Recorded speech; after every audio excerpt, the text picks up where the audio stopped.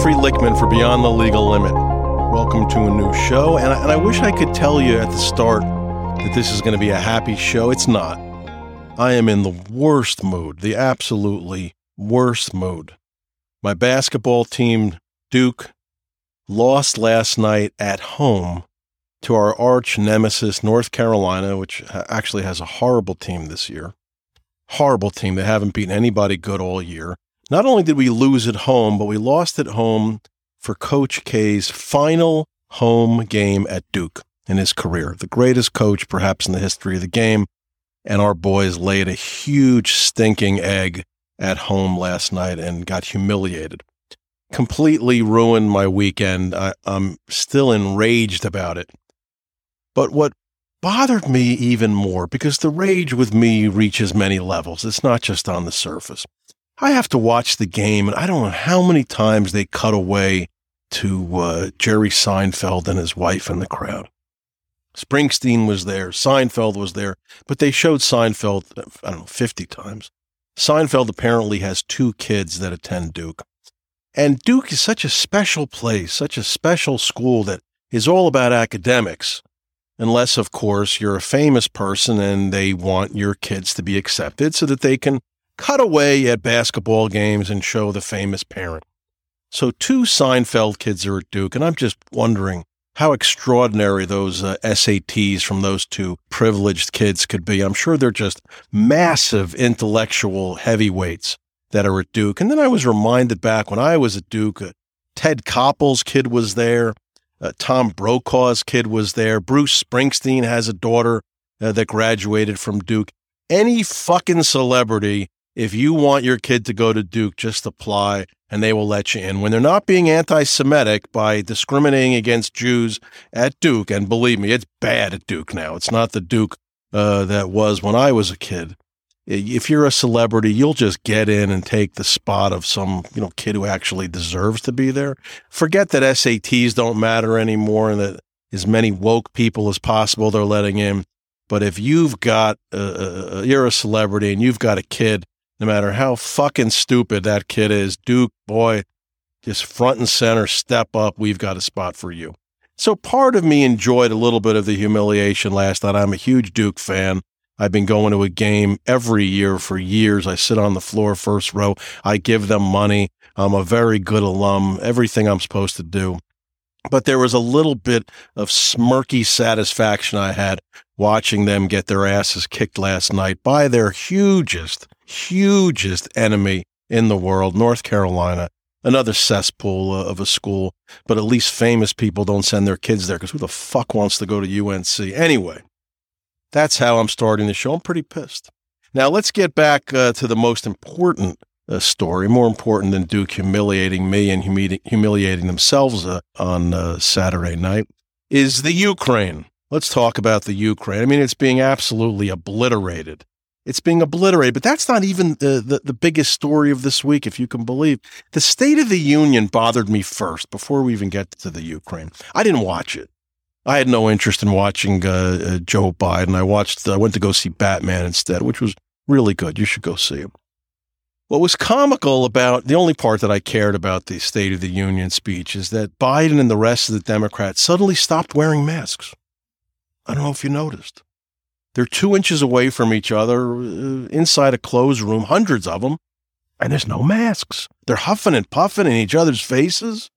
Suddenly, COVID isn't a concern anymore for the State of the Union. Suddenly, science allowed all masks to disappear when the day before Biden is outside wearing literally an entire diaper around his face. His mask is so big, it looks like his grandmother's underwear wrapped around his face. But the next day, when he's inside around hundreds of people, science suddenly cooperates. Where was Fauci to come out and say, whoa, we need to have masks, need to be safe, need to be careful, safe. He was hanging, I think, upside down in a closet, tied up in a burlap sack, silenced, gone. The day that Biden and all the rest of the Democrats at the State of the Union weren't wearing masks, my kids had to go to school wearing masks again. 2 straight years, even though the chances of them getting very sick from COVID are like less than the odds of getting electrocuted in the bathtub. Now, are my kids more at risk than a bunch of old farts in Congress who attend the State of the Union without a mask? Biden's like 100 years old and he's barely alive. Why is it okay for him to no longer be wearing a mask? And the day after the State of the Union, he's wearing a mask outside again by himself? Who's going to infect him? Who's he going to infect? Some spores? Some bugs? But for some reason, the night before, COVID just didn't exist. And Biden and the rest of the virtue signaling, scolding leftist scumbags didn't need a mask anymore. I think what happened, this is just a hunch, is that politics intervened. When you've got a 38% favorability rating and you're sure to tank your party in the midterm elections in 8 months and gut any power that you have, you don't want to appear weak with the whole country watching. But why would wearing a mask make Joe Biden look weak? After all, what other reason can there be for him not wearing a mask anymore?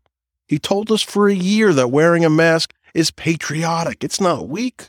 That it was our duty to wear a mask. That it would save lives. Why didn't it save lives during the State of the Union? I want to know. Where was the patriotism of Joe Biden during the State of the Union? Why wasn't he wearing a mask over those giant, stupid cap teeth? Why did the prospect of wearing a mask cause Biden to think he'd look weak before the American people? It's just politics.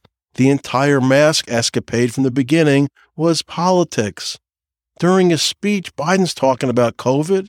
Somehow he didn't explain why he wasn't wearing a mask anymore, despite everybody in airports and planes and any federal building, the post office, trains, you name it, you got to wear masks. In federal courthouses, at the time the speech was given, you had to have not just a face mask in New York, but an N95 mask on. Try doing a 3-hour proceeding with a garbage bag over your head. That's what an N95 mask feels like.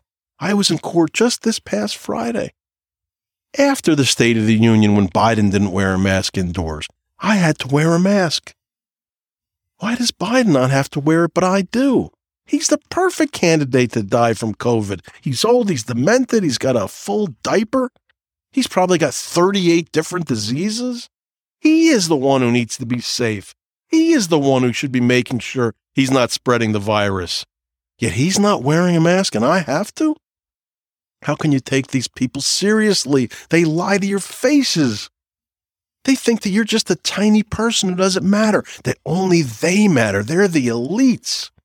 Some abject Delaware moron who, as a white privileged man, with all that privilege that white people got, I don't know when he was applying to schools, the 30s or 40s, he couldn't do better than Syracuse and the University of Delaware for college and law school. He's an intellectual lightweight, yet he's important. He's above COVID. You're not. You don't matter. Keep wearing your mask in federal buildings, planes, trains, or else.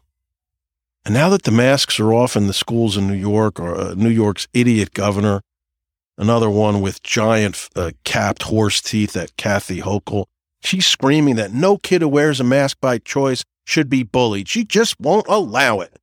No one will dare to be harassed or ostracized. Hey, lady, fuck you. For 2 years, my kids were bullied into wearing masks, even though it didn't help them at all. For 2 years in high school, they were forced to not see their friends' faces, their teachers. 2 years of high school, 2 years, 2 full years, kids were separated. Kids were eating lunch outside on the ground because they didn't have enough room inside to separate them. If they didn't wear a mask, they were kicked out of school. Even as we learned from Biden last week that the entire mask policy was BS because he didn't wear one inside a closed building around hundreds of people. People were spit on in stores if they didn't wear masks. They were spit on by these crazy leftists. So guess what? When I see someone wearing a mask now, I bully the fuck out of them.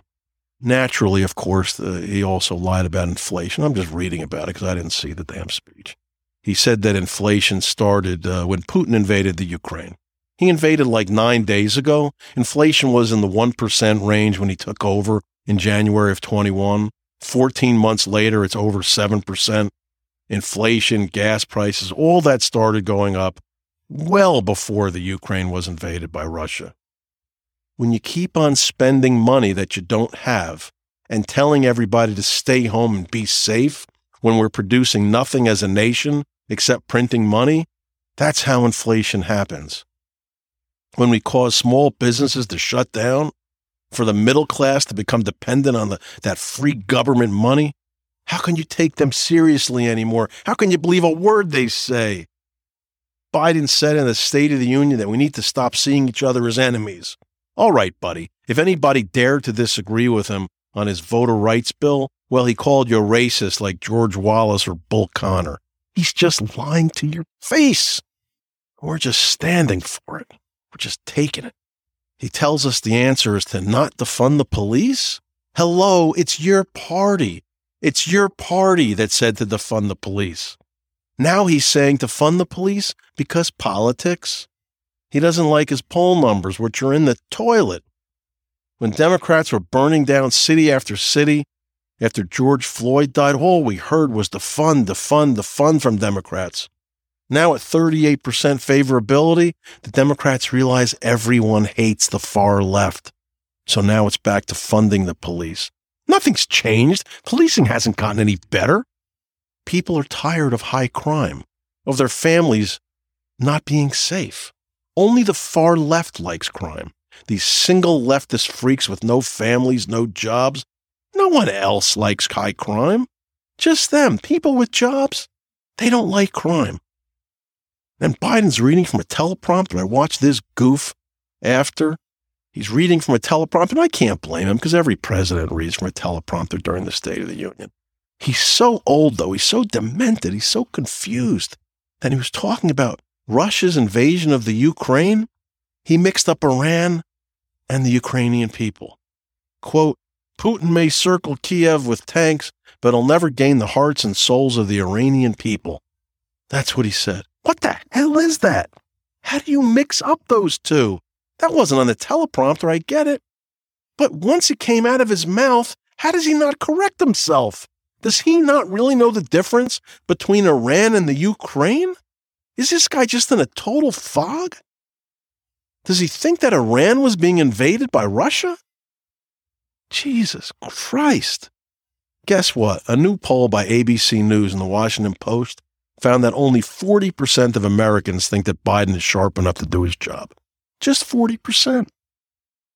54% think he's not mentally up to the job.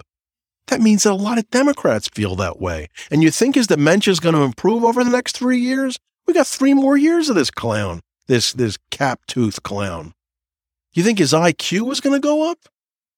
And when they finally can't hide it anymore and he has to disappear, we got Kamala Harris in charge.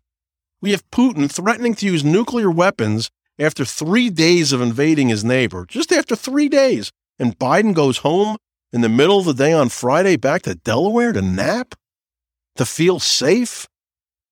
We have a lunatic threatening nuclear weapons and World War III, and this guy goes home and leaves what? Kamala Harris in charge? We have affirmative action in charge?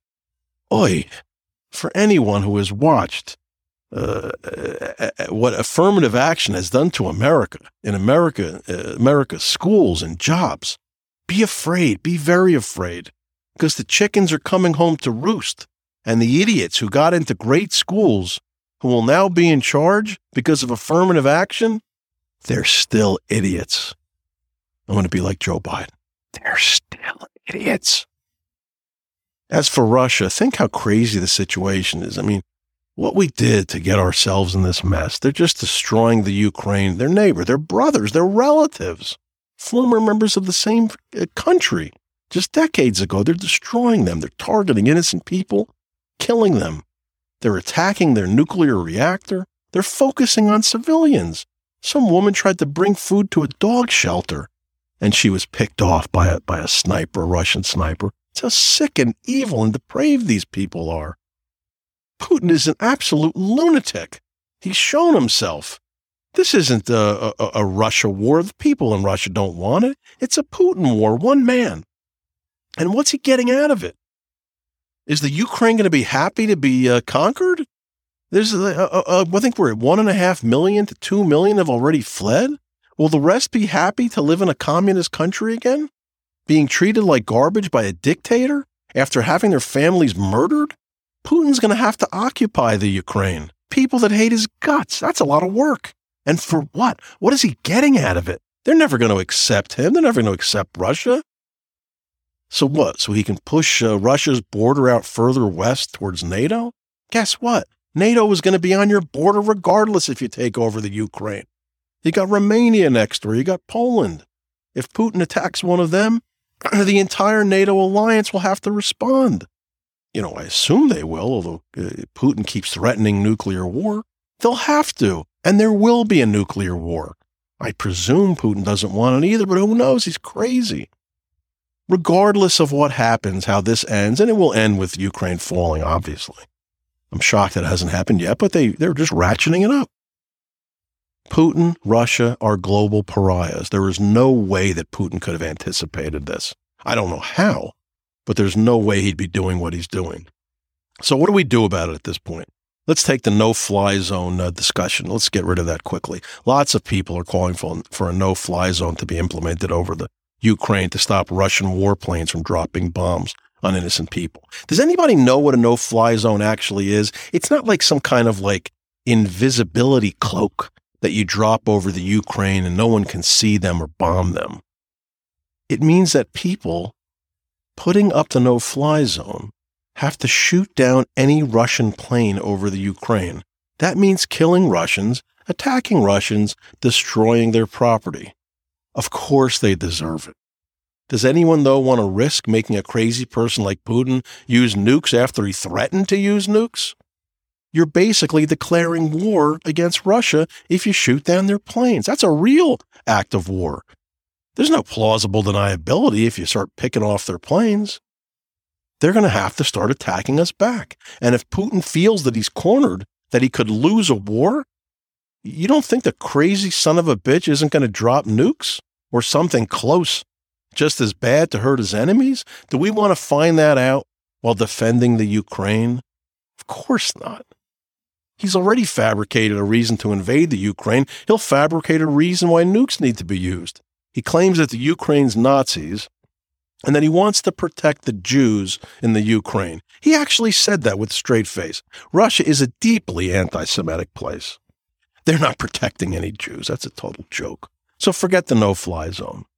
And remember, Putin isn't attacking America here. And America is not going to directly engage Russia in a war over the Ukraine. Not a country run by Putin, who's crazy. Now, if Russia didn't have nukes, would we be more aggressive with them? Of course we would. But that's why we aren't going to do shit with them. Biden is correct. He's afraid to get us nuked. That's at least the one thing he did right. So Putin moves further west. They capture the Ukraine. And as I said, Romania and Poland are right on the border. They're NATO members, and they surely have their borders carefully guarded, knowing they're going to have dozens of NATO members with them to defend from any Russian aggression inside that territory. Will Putin go further and attack them? I doubt it. Because if he did at that point, we'd have no choice but to respond militarily, and there will be a world war, and there will be nukes involved. And if that happens, it's very clear that, tens of millions, hundreds of millions of people could die. And that would be the end of the world as we know it. This is the problem with nuclear weapons. This isn't fighting Saddam Hussein or the Taliban. This is a country, Russia, that has more nukes than any country in the world. If we fight them, there will be a nuclear war, 100%. But at some point, we'd have to respond militarily to Putin if he starts invading NATO countries. We can't live in a world where a crazy person with nukes dictates terms, unless we just plan on being slaves, which probably half of America wouldn't mind. Now, as I said, Trump, was a complete idiot. But he scared Putin. Putin viewed Trump as a crazy person, and that's why he didn't invade the Ukraine then. Look, I'm not a Trump fan. I'm not supporting him. But that's the truth. That's a fact. Putin didn't trust what Trump was capable of doing. Biden, however, Putin's not concerned about him. He just sees him as another weak leftist like Obama, which is why he invaded the Ukraine in 2014 and 2022. Obama and Biden in office, and somehow he skipped over Trump. By the way, slow clap for those two idiot liberals, Obama and Biden, who created more refugees than anyone over the last 10 years. Obama, who promised to stand up to Assad in Syria if they dared gas their citizens, killing hundreds of thousands of them without gas, though. No problem for Obama. But of course, Assad, he knew what Obama was, and he gassed his people. And Obama did nothing, and about 13 million refugees fled Syria. Those are the people you want in your hometown. You want some Muslims from Syria in your hometown. Not a problem at all. And Biden, whose lame efforts to help the Ukraine, all he did, this is what Biden did to help the Ukraine. He was acting as if he was Paul fucking Revere with a shit-filled diaper, screaming that the Russians are coming, the Russians are coming. How about sending them massive weaponry instead of being Paul Revere, you dumbass? There's another few million refugees due to liberal American inaction when a modern-day Hitler is killing people. And for good measure, by the way, Obama screwed Israel by letting Russia into Syria to act as a mediator. All that did was give Assad advanced defense systems. Actually, Russia is in control of them. But Israel has completely changed their actions over Syria because of Russia being there. And Russia is an Assad ally, also an ally of Iran, and helps Iran funnel weapons through Syria into Hezbollah's hands in Lebanon. Thanks, Obama. Had he simply enforced a no-fly zone in Syria back before Russia was even present against a vastly inferior enemy who wouldn't have done shit to the United States, Assad would be gone from Syria, Iran wouldn't be there, and Russia never would have been invited in. But no, Obama was just too in love with Muslim terrorists to dare stop them from slaughtering even their own citizens. It's a fact. And I don't want to get too technical here, but I was reading about this last night about Hillary Clinton. When she ran for president in 2016, she floated the idea of creating a no-fly zone over Syria to protect the Syrian people from the butcher Assad. He was dropping, barrel bombs and gas on his own people, as I just said. But she was shouted down by her own party about this idea. Why? Because they were afraid that Russia would shoot down American planes over Syria and the war would escalate, because we already had let Russia in, as I just said, by Obama. So we were afraid of Russia then. We're afraid of Russia now, 6 years later. So how do we actually handle this crazy man who is threatening to blow up the world if we dare to interfere with his destruction of his neighbors? Again, nuclear weapons is what is causing the lack of pushback by the world. Remember that. The president of the Ukraine is screaming about NATO not doing enough, not fighting Russia for them. He's right. However, what country is going to risk getting nuked for the Ukraine but the Ukraine? Why isn't the Ukrainian military launching bombs into Russian cities? Don't they have that capability? They're their neighbors. They can't launch bombs into Russia. They don't want to get nuked. That's why they're not doing it. So NATO is not going to directly engage Russia for the same reasons that the Ukraine isn't trying to attack Russia. If you really want to harm Russia, isn't that the way to do it? But shouldn't NATO arm the Ukraine? Of course they should. But they're not going to engage Russia directly. And Russia has even threatened military action against Sweden and Finland if they dare join NATO. He even violated Sweden's airspace last week to show that he means business. What did Sweden do? Putin, let's say that Sweden and Finland apply to NATO. They don't get automatic admission. That means they are not in NATO yet. And if Putin attacks them while they're waiting to get into NATO, guess what? NATO has no obligation to defend them, and they won't. Are we going to risk World War III and defend Sweden and Finland? We didn't with the Ukraine, and we won't with Sweden and Finland. We'll have the same excuse. We don't want to get into World War III defending a country that is not ours, and we're not obligated to defend. If, God forbid, Putin attacks a NATO country and we don't respond, well, guess what? Then NATO no longer exists, and Putin is the king of the world. So presumably we'd be forced to do something then. I mean, you'd think, right? Plus, NATO countries, they're not even keen on stopping giving Russia money to use to kill Ukrainians. Many NATO countries are still buying oil from Russia. We are still buying oil from Russia, even as Russia is destroying the Ukraine. And they're going to fight Russia when they're also paying Russia for oil? Again, for the 10th time, Biden knew for months what Russia was about to do. How did he handle it? He asked China, our mortal enemy, to help stop Russia. For the last 3 months, instead of arming the Ukraine to the teeth, Biden is trusting China, the country that unleashed COVID on us. Decimated our country, destroyed our economy. He didn't do shit, Biden, but run around, rely on China, and scream that the Russians are coming. Because Biden was afraid of Russia. He's afraid of Putin. And our inability to stand up to Russia militarily, unless we absolutely have to, in order to defend ourselves again, is due solely to their having nuclear weapons. We're afraid to mess with a lunatic like that. This is exactly why we should be walking away from the Iran nukes deal today. You think Russia is bad when they have nukes? What do you think a crazed Muslim terror state, which has as its leaders mullahs who state every day how much they want to die for Allah? You want those assholes to have nukes? Look how much we've allowed them to get away with since they came into power in 1979, and the first thing they did was take our people hostage for 444 days. It's 43 years later. They're way stronger than they were, and they're terrorizing our allies all over the globe without having nukes. And Russia is their ally. Russia is destroying the Ukraine, destroying our ally, threatening other allies of ours in Europe. How does Biden respond? I mean, he's actually in the middle of all of this. While they're destroying the Ukraine, Biden is begging Putin to put pressure on Iran to work out some shitty nukes deal. Do you think that Russia has our best interests at heart on this deal?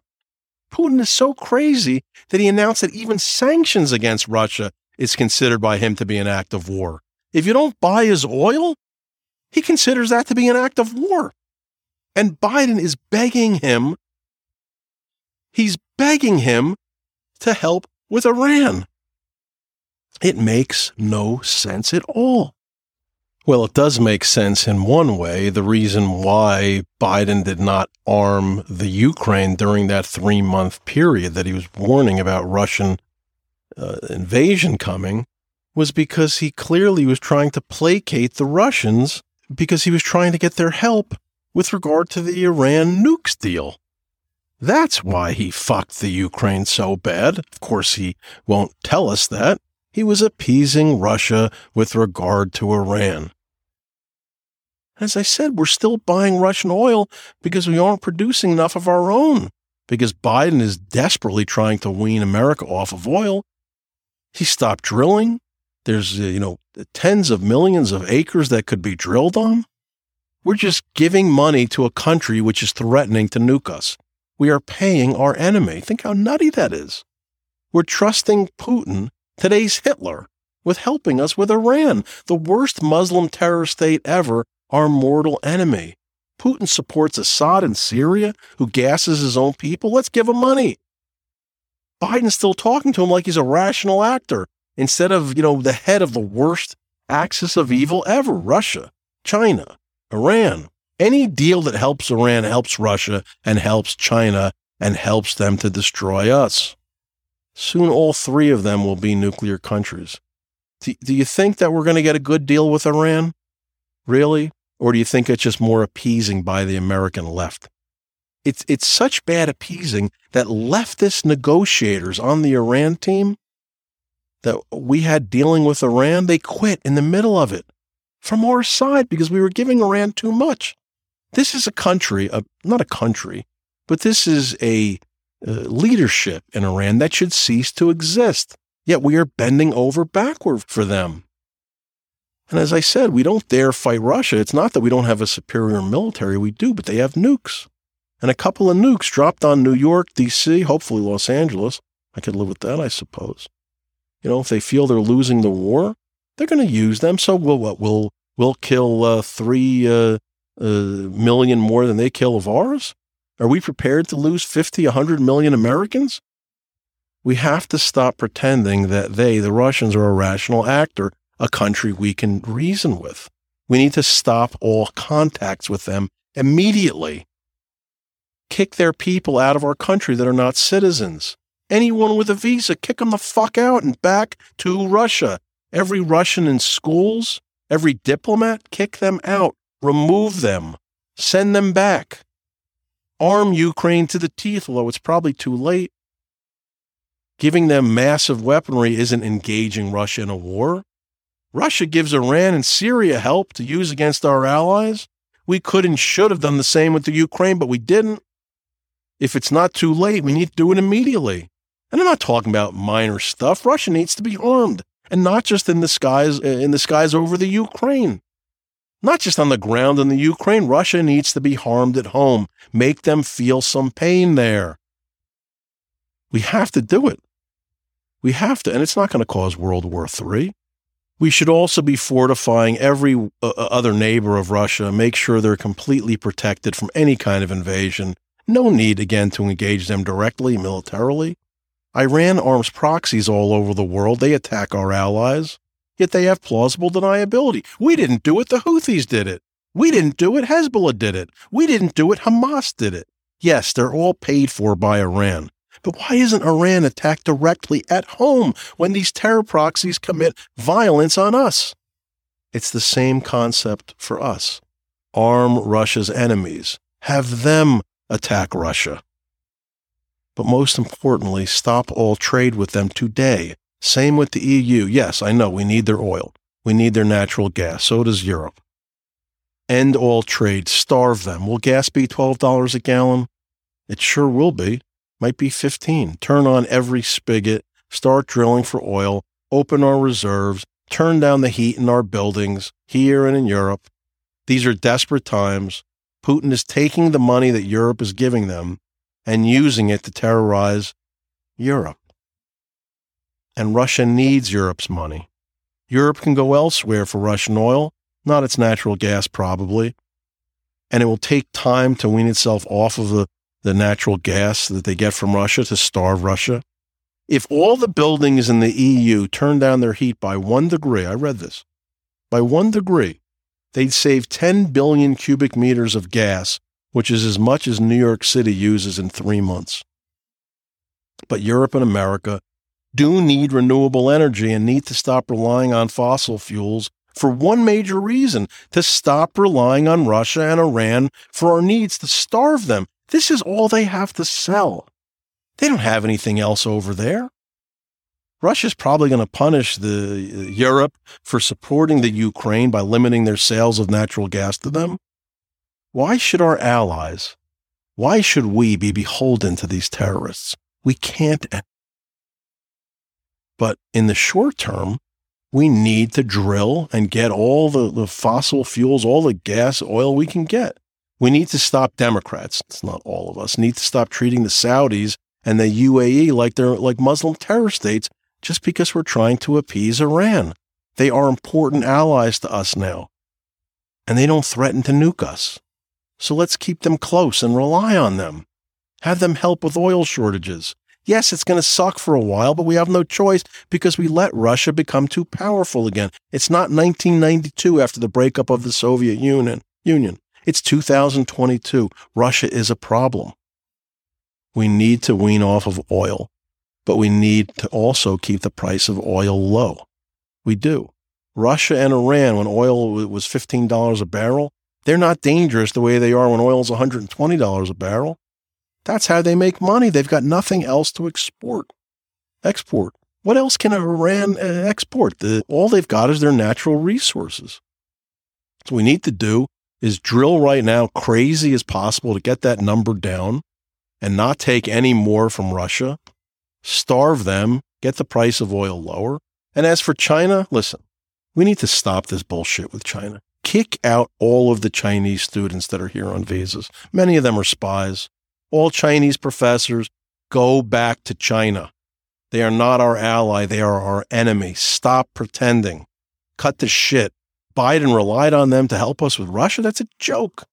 They conspired with Russia to hurt us. As I said, they unleashed the COVID virus. And Biden's relying on them. He has to be out of his mind. End our dealings with China. End it all. And Europe needs to get on board with this as well. If Italy or some other country over there wants to continue doing business with Russia or China, we need to penalize them heavily. We need to change. We need to change the world order back to where we are in charge. We're losing our grip. We're ceding power to communists with nukes who love Iran. Stop pretending that these are rational actors. They're not. Starve them. Now, I know it's not going to be easy. It can't be done overnight. I get it. But it needs to be started immediately. Kick Russia off of the banking system. Make them rely on China. Let China have that burden. Starve Russia. Destroy the ruble even further. Destroy their way of life over there until Putin is hanged upside down in the town square. Lindsey Graham suggested the Russians should assassinate Putin. He's right. They should. He didn't say that we should. Of course, the left is screaming about this as the MAGA idiots on the right. Why? We had no problem killing a sovereign nation's general, Soleimani from Iran. That was okay. But killing Putin isn't? Which country is prepared to nuke us now and can nuke us now? The left loves Putin. They love the Squad. They love Bernie Sanders because they're communists like Russia is. The far right, the MAGA imbeciles, Tucker Carlson, they love Putin. Why? Because they're Nazis like Putin is. It's the same shit on each political extreme. Trust me, if Hitler existed today, the far left would defend him, as would the far right. And both of these groups would scream if he was assassinated. Hitler killed, 10 million people? A nuke would kill multiples of that. Many multiples. And Putin is threatening to use nukes on anyone who dares to stop his destruction of a sovereign nation which did nothing to deserve it. You need to starve them into submission. We have no obligation to buy a damn thing from them. We have no obligation to let them use our banking systems. We aren't attacking them militarily. We are just done with them. When Putin is gone and their people decide they want to eat again, they're welcomed back. We dropped an atom bomb on 150,000 Japanese that were killed. They became very docile all of a sudden. Same concept here. Let the Russian people decide they've had enough of starving, and they'll get rid of Putin and come back to the civilized world. We need to become more self-sufficient, even if it hurts us in the short term. Biden and the far left don't give a damn about not drilling for oil or the price of gas going up. They want to use this invasion by the Ukraine by Russia so that we can stop using oil and go to electric cars. Clean energy, clean, green. As I said, gas will be $15 a gallon soon. They don't care. They'll just print more money. And inflation will be back to where it was when Jerry Ford was in the White House, and we can all wear those whip inflation now buttons. Anybody remember them? Gas will be rationed and we'll wait on lines 2 blocks long at gas stations. You'll be able to buy gas every other day, depending on whether your license plate ends with an even or an odd number. Start with Russia first. Start starving them. We can survive without them better than we can survive without China right now due to our own stupidity. In the short term, we need to drill for as much oil as possible to stop relying on Russia for oil, to keep the price of oil down so they can't make money from their exports, but cut them off. It's not like after Putin gets done conquering the Ukraine, like all is forgotten and done. Russia is a pariah state. They can't be allowed on any international body. No more Olympics. Nothing from the West. We can't allow it. We just can't. Let them live with China and Syria and North Korea. While we still have the power to isolate them economically, we need to before it's too late. We need to stop being the bigger person. We need to fight them at their level, eject them from every last international body. And China and Iran are watching as the West does nothing to combat Russia's invasion of the Ukraine. They're watching, and they will be acting soon. I promise you that. Anyway, at a time we need to be recognizing that we can't reward countries that threaten our allies, Biden goes ahead and cuts the worst possible deal with Iran for no reason at all other than the fact that he somehow believes that they're going to change their stripes. I can't even believe that Biden thinks this. Democrats hate Israel, and Iran is the biggest threat to Israel, so Iran gets rewarded. That's the only thing that makes any sense here. Listen to how shitty this Iran deal is that we just made, by the way. As I said, some of our negotiators already quit because we gave Iran way too much. Now, the Biden administration, they've refused to share any documents with either Democrats or Republicans in Congress about this deal. Why? Because he knows that the uproar will be too great. They need to sell America and our Middle Eastern allies out in private, just like Obama did in 2015. Meanwhile, somehow China and Russia have both publicly announced that the deal with Iran is done, and they've got the details, but America doesn't know? Somehow we don't know anything about it, but our enemies do? Biden is doing all that he can to ensure that the Iran deal will not come up for a vote in Congress by claiming that he's not negotiating a new agreement, but simply taking part in talks to bring Iran and the U.S. back into a prior deal from 2015. Just working out the little details of returning to that original 2015 deal. The fallout from that nukes deal from 2015 was the major sanctions relief that provided funds for Iran to terrorize our allies in the Middle East and in America. This deal is worse. Iran will be immediately getting $90 billion in cash to use any way they want, no restrictions, and they're going to use it for terrorism against us and our allies. Why are we even dealing with people who want to destroy us? They tell us they do. We cannot have any deal with any foreign enemy unless one thing happens in the deal. All terrorism needs to end. All violence to our allies needs to end. We have to stop the status quo of negotiating with terrorists to end the pressure that we have on them. We have pressure on them. The only way they get out from under it is to instantly agree to stop terrorism. There is no such thing as a good deal with Iran, which does not immediately dismantle Hezbollah, Hamas, the Houthis. Those are their terror proxies in Lebanon, Gaza, and Yemen. They're terrorizing us and our allies. They either end their terrorism or no deal ever. If they march towards nukes, we fucking nuke them first. End of story. That's it. We starve them to death and destroy them and stop worrying about nation building. Let their people throw them out. Well, we're supposedly negotiating with Iran. You'd think they'd want to be on their best behavior, right? They're trying to kidnap Iranian dissidents in America, in our country. They're committing terrorism in our country while we're looking to give them sanctions relief? The status quo needs to change. Same thing with not attacking Iran inside Iran when its terror proxies attack our allies. It's the only way the status quo ends. It's the only way Iran pays the price for its terrorism. We need to use our leverage while we still have leverage over them. And it's the same with Russia. In this new world order where anyone with nukes can hold us hostage, we can no longer have anything to do with any country which allies with Iran. Russia is their ally.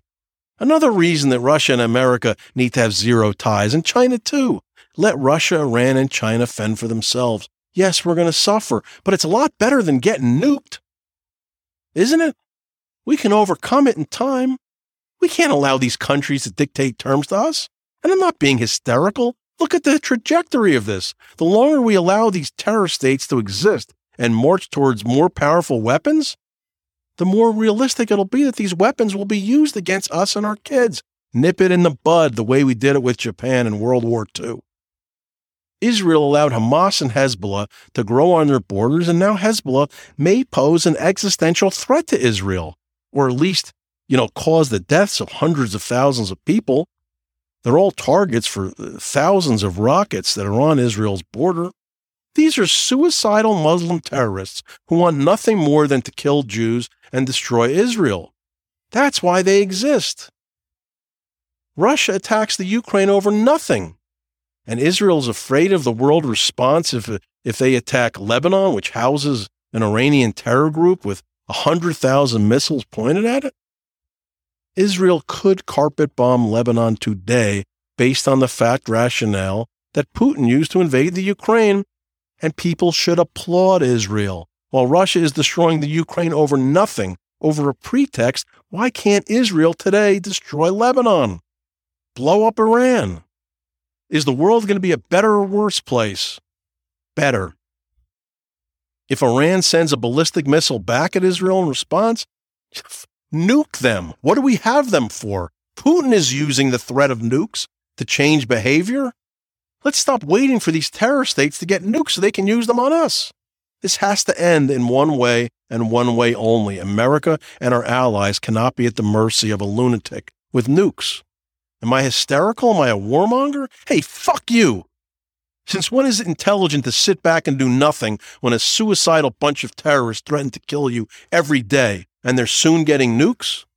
In this new Iran deal, we're lifting sanctions on the worst of the Iranian terrorists, the ones who led the bombing of our Marine barracks in Lebanon in 1983, killed hundreds of Americans. He's forgiven. Some of the worst human rights abusers, the ones who tortured and executed thousands of political dissidents over there, forgiven.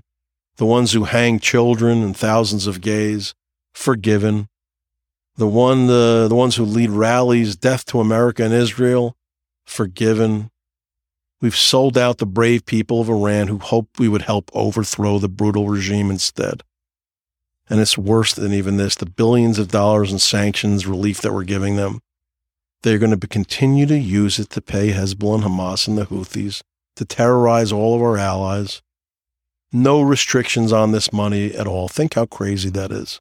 We're cutting a deal with them and not requiring them to stop terrorizing us, not requiring them to give up weapons they can use to kill Americans or our allies. And we're also letting them get back into the global oil market where they're going to start making billions more when oil's well over $100 a barrel. This is a huge windfall for the worst terror state on the planet. And it comes at a time when Iran's economy was in a free fall. Hezbollah, their Lebanese terror proxy, they destroyed Lebanon. Lebanon was in a free fall because of Hezbollah. Now we're giving a lifeline to Iran and Hezbollah? We had them by the throat. And now we're giving them hundreds of billions of dollars, which they're going to use to terrorize us?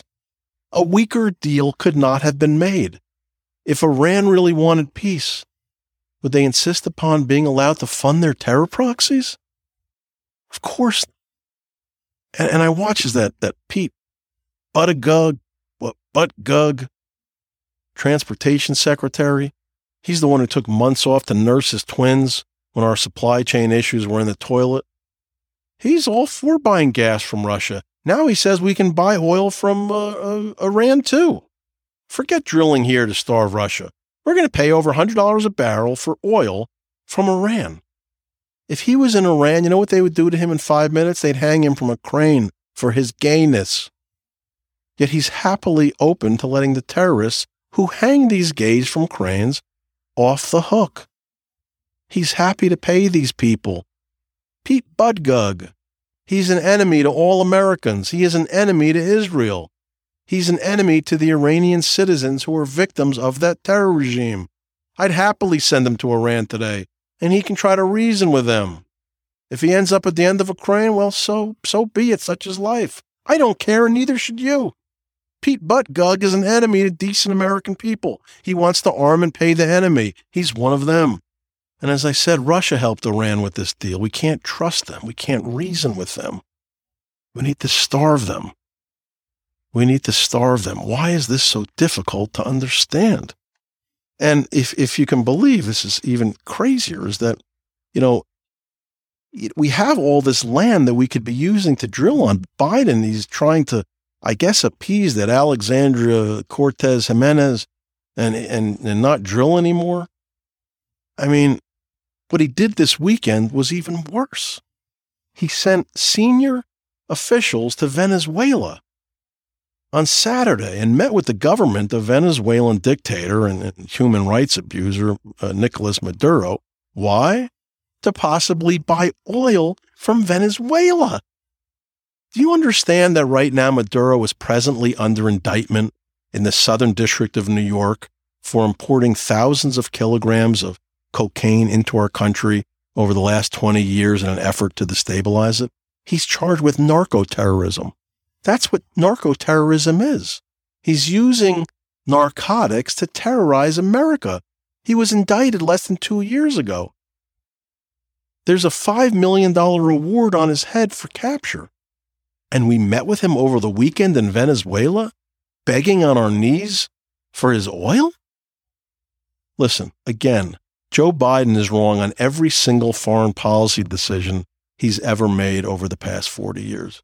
From counseling against killing bin Laden to trying to buy oil from Maduro, to giving Iran billions of dollars to use for terrorism and a clear pathway to nukes.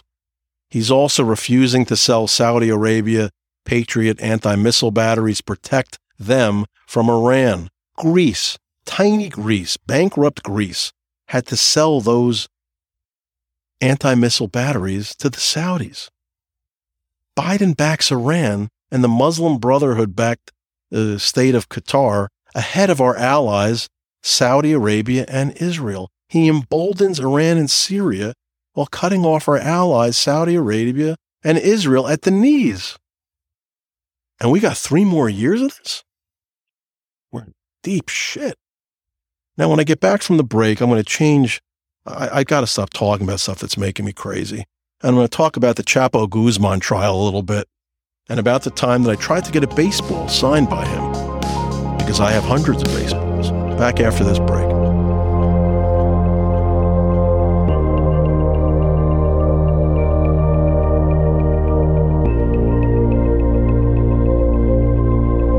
Jeffrey Lichtman for Beyond the Legal Limit. I'm back, and I was talking before the break about I have a very impressive baseball collection, signed baseballs. I have hundreds of them, and not baseball players at all. Everyone but baseball players actually are on these balls. Actors and actresses and famous people like Clint Eastwood, Sean Connery, Michael Douglas, Jack Nicholson, Daniel Day-Lewis, Brigitte Bardot, Sophia Loren, that minx Sally Field. Remember her from those Smokey and the Bandit movies? I got the cast of Seinfeld, The Love Boat, The Brady Bunch, Star Trek, Bill Gates, Jeff Bezos. I've got terrorists on balls too, like Ahmadinejad and Rouhani of Iran, Erdogan of Turkey. I've got Palestinian terrorist leaders such as Abbas of Fatah. Yes, he's a terrorist. And the heads of Hamas. I've got Mohammed Morsi. He's the dead former president of Egypt and the Muslim Brotherhood leader. I've got musicians. I got musicians like Jimmy Page, who even put a 666 on the ball. I'm not sure what that actually means. I guess it's his lucky number. I've got Bruce Springsteen. I've got Bob Dylan. I've got Loretta Lynn. I've got Tom Jones. I've got Jack White. I've got Fats Domino, Little Richard, Jerry Lee Lewis, that pain in the ass Yoko Ono. I got them all. I got world leaders like the Queen of England, Prince William and Kate, Prince Charles, that pedophile Prince Andrew, Hugo Chavez, he's dead and in hell. I've got Vladimir Putin and Barack Obama on the same ball. I've got Gorbachev, Boris Johnson, the Pope, Fidel Castro. And I've got famous criminals, Charles Manson, Chelsea Manning, Edward Snowden. So naturally, I'm sitting next to El Chapo, Joaquin Guzman, every day for months. He's my client. You know, he's alleged to be the biggest drug dealer on the planet. I want a ball signed by him. We're very friendly, so it's not a big deal. Except there's one major problem.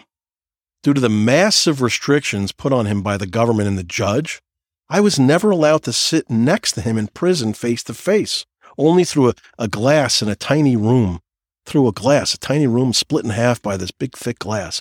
If I wanted anything signed, it had to be legal documents, and I had to hand them to a guard who would then open up Chapo's side of the attorney-client cage and have him sign them. And you can't sneak a baseball into jail anyway. So that was my chance, at least until we got to court. Except I've never had a client so carefully watched inside a courtroom. Usually there's a couple of armed marshals in the very cavernous courtroom, maybe in the middle. They're very, nondescript. You don't even notice them, in case there's an issue. And there have been some issues. I've been on trials where one of the defendants punched his lawyer in the face. That happened in the mid-'90s. It was pretty funny. And the Chapo, though, is treated differently, though. And I suppose it was due to his escaping prison in Mexico and his apparent obstruction of the judicial system in Mexico. He was treated as if he was Houdini over here, which is ludicrous, all 5'5" of him. The guy behaved like a total gentleman the entire 3-month trial. But during the trial, we had 5 armed marshals directly behind us up against the wall. I mean, they were inches away from us. I could not back my seat up without running over their toes. That's how ridiculous it was. But, look, I'm not so easily deterred. So I brought a baseball to court. I did, for like a week. I'm thinking, do I ask the marshals? I knew they'd say no. Like, what is the big deal to let a guy just sign a damn baseball? He's got a pen in his hand anyway. He's taking notes. But, the marshals, I knew they were terrified of messing up. I mean, this is the biggest trial ever inside that courthouse in Brooklyn. And they did not want to be seen as letting Chapo Guzman sign a baseball. They just didn't. Or so I thought. I mean, that's what was my thinking at the time. If I tried to sneak it to Chapo, I thought that there was a decent chance, but they might flip out and who knows what could happen. I mean, was it worth dying for to get shot by handing Chapo a baseball to sign? Probably worth it. The court was so strict with Chapo that they wouldn't let him have coffee at the beginning. True story. Only clear liquids were permitted to be given to him. That's what the government insisted upon. They were afraid he'd hide something in the murky liquid. That's coffee. That's how idiotic our government is, for real. Now, I don't drink coffee at all, and I haven't for my entire life pretty much, because coffee's for losers. It's a crutch. It's a drug. I don't like coffee. I don't like people that drink coffee. But during jury selection, I had to publicly ask the judge if the man could have coffee. He was getting very little sleep at night during the trial at the beginning, the whole trial, really. And it was the humane thing to do, and it was stupid not to allow it. The judge actually had to have a discussion about this. He wasn't so quick to point out how idiotic it was, and discussed it with us and the marshals and the government, and he relented. And I think it might have been the only time we won a motion the entire trial. But to me, it was a trial balloon in a way regarding the baseballs. If the judge turned down Chapo receiving murky liquids, he would absolutely kill me if I asked him to get a ball signed. But the fact is, he had to consider it for a long time before he granted it, and it made me nervous. And then during jury selection, this also did not help. One of the jurors said he wanted Chapo's autograph, and that elicited a very nervous laugh from me. The judge laughed in the juror's face and kicked him out of the pool of possible jurors for being a fanboy. And that, of course, elicited more nervous laughter from me. I was like, good move, Judge, good move. And I was dying inside. Now, I wasn't allowed to bring Chapo a ball into the pens behind the courtroom when I would visit him during breaks, because when there was a break, they would take him in the back and put him in a cage. Everything was videotaped in there. It would have to be inside the courtroom in front of the world. And I really struggled with this for the entire week. I thought, do I ask permission or just whip it out and just go for it? It was a real conundrum to me. It was a real Sophie's choice. And I floated one more trial balloon, though. I just wanted to keep trying to see if something could give me a hint of whether I could get away with this. I was eating those fruit-flavored Mentos candy. You know that Mentos candy? It's fruit-flavored, the entire trial. I just love them. And I'm chewing the shit out of them the entire trial. Now, if you remember, the Mentos are those chewy fruit candies. They're in a roll. And poor Chapo was not allowed to take anything from us. Nothing. But the poor guy sitting next to me, right next to me for like months, for 4 or 5 days a week. And I'm just running through these Mentos every day. Now, by the way, I just want to say this for the record. Do not confuse the fruit-flavored Mentos with the mint Mentos. They're disgusting. You have to be some kind of complete masochist, sick person to like the mint ones. The fruit-flavored ones are delicious. So I see Chapo looking at me every day. His eyes are red from lack of sleep. And he's seeing me popping the fruity, delicious Mentos into my mouth. And he's looking at me like he's salivating, like I stole his puppy. He's wanting and craving. And finally I just say, fuck it. And I slide one over to him. I just pushed it across the table. Like 6 inches, because that's how close we were. And it was an orange one, I'll never forget. He doesn't just take it, though. He looks at me like I'm crazy. His eyes got all wide, like I had passed him a plastic explosive. I said to him, eat it, it's okay, just eat it. He froze for a second because he didn't know if he was going to get shot. But he grabbed it and he popped it into his mouth. Instantly, the marshals are upon us. What are you doing? I'm like, dude, it's a Mentos.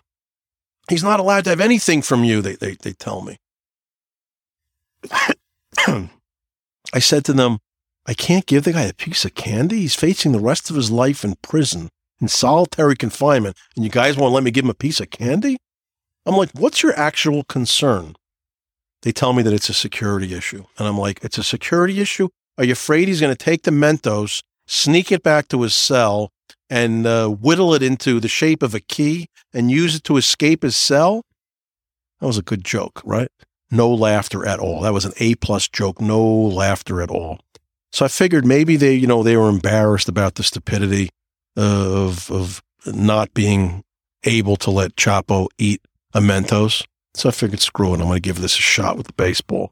And I take the baseball out of my bag and say, look, during a break, this man needs to sign the ball, okay? Just let him sign the ball, all right? And the marshal looks at me, and he's like, no, he can't do it. It's a security issue. It's a weapon. And I'm like, do you think he's going to take this baseball and throw it 100 miles an hour and strike the judge and kill him? I'm like, really? No laughter. Another A+ joke. No laughter at all. But I took my shot, and I'm thinking, even during a break, if I dare to give him the baseball, they're going to tell the judge. And I just don't, I don't want that. I can't do it. So I wasn't allowed to get the ball signed. And I was pretty pissed. Never got the ball signed. That's how crazy his security was. But by the way, I met him in January of 2017 in prison, spent hundreds of hours with him in the downtown Manhattan jail, the MCC. The trial started in November of 2018, almost 2 years later. When he came out for his status conference, I don't know if it was maybe a month before the trial started, that was the first time I ever shook his hand. I was never allowed to be face-to-face with him without something between us before then. Now, my consolation prizes were the opening statement and the summation, which I had him sign for me, because to the marshals, they just looked like paper. I just slid it over and in very broken Spanish asked him to sign it. The opening, he just put his signature on, that was all. He wasn't sure yet, I think, what kind of lawyer I was, so I guess that's all I deserved. As the trial went on, though, I quickly gained his respect, and especially after he wanted to fire one of the other lawyers every day for 3 months. By the time I gave the summation, we had become very close, and he just loved the summation. He loved it. And he signed my summation, the very first page at the top, for Attorney Lichtman, with love and respect, Joaquin Guzman, which to me was pretty cool. I actually coveted it more than a signed ball, and it was such an important piece of the trial to me, and it was the best summation I've ever given in my life. And as another consolation prize, and this was a great one also, I had Chapo's wife, Emma Coronel, sign a ball for me when she was in my office before she went to jail. And this is really a truly delightful person, funny, appreciative, very smart. And I ended up getting her a great sentence, and she'll be out of jail in just over a year. So there was at least some happiness to the Chapo story at the end. Jeffrey Lichtman for Beyond the Legal Limit. You can find me on Apple Podcasts, Spotify, iHeartRadio. I've been getting some great email. I got email from some eggheads talking about foreign policy, and even from a mentalist from Las Vegas, who I have to write back to a wonderful email. I really appreciate it. Keep it coming. Talk to you next week.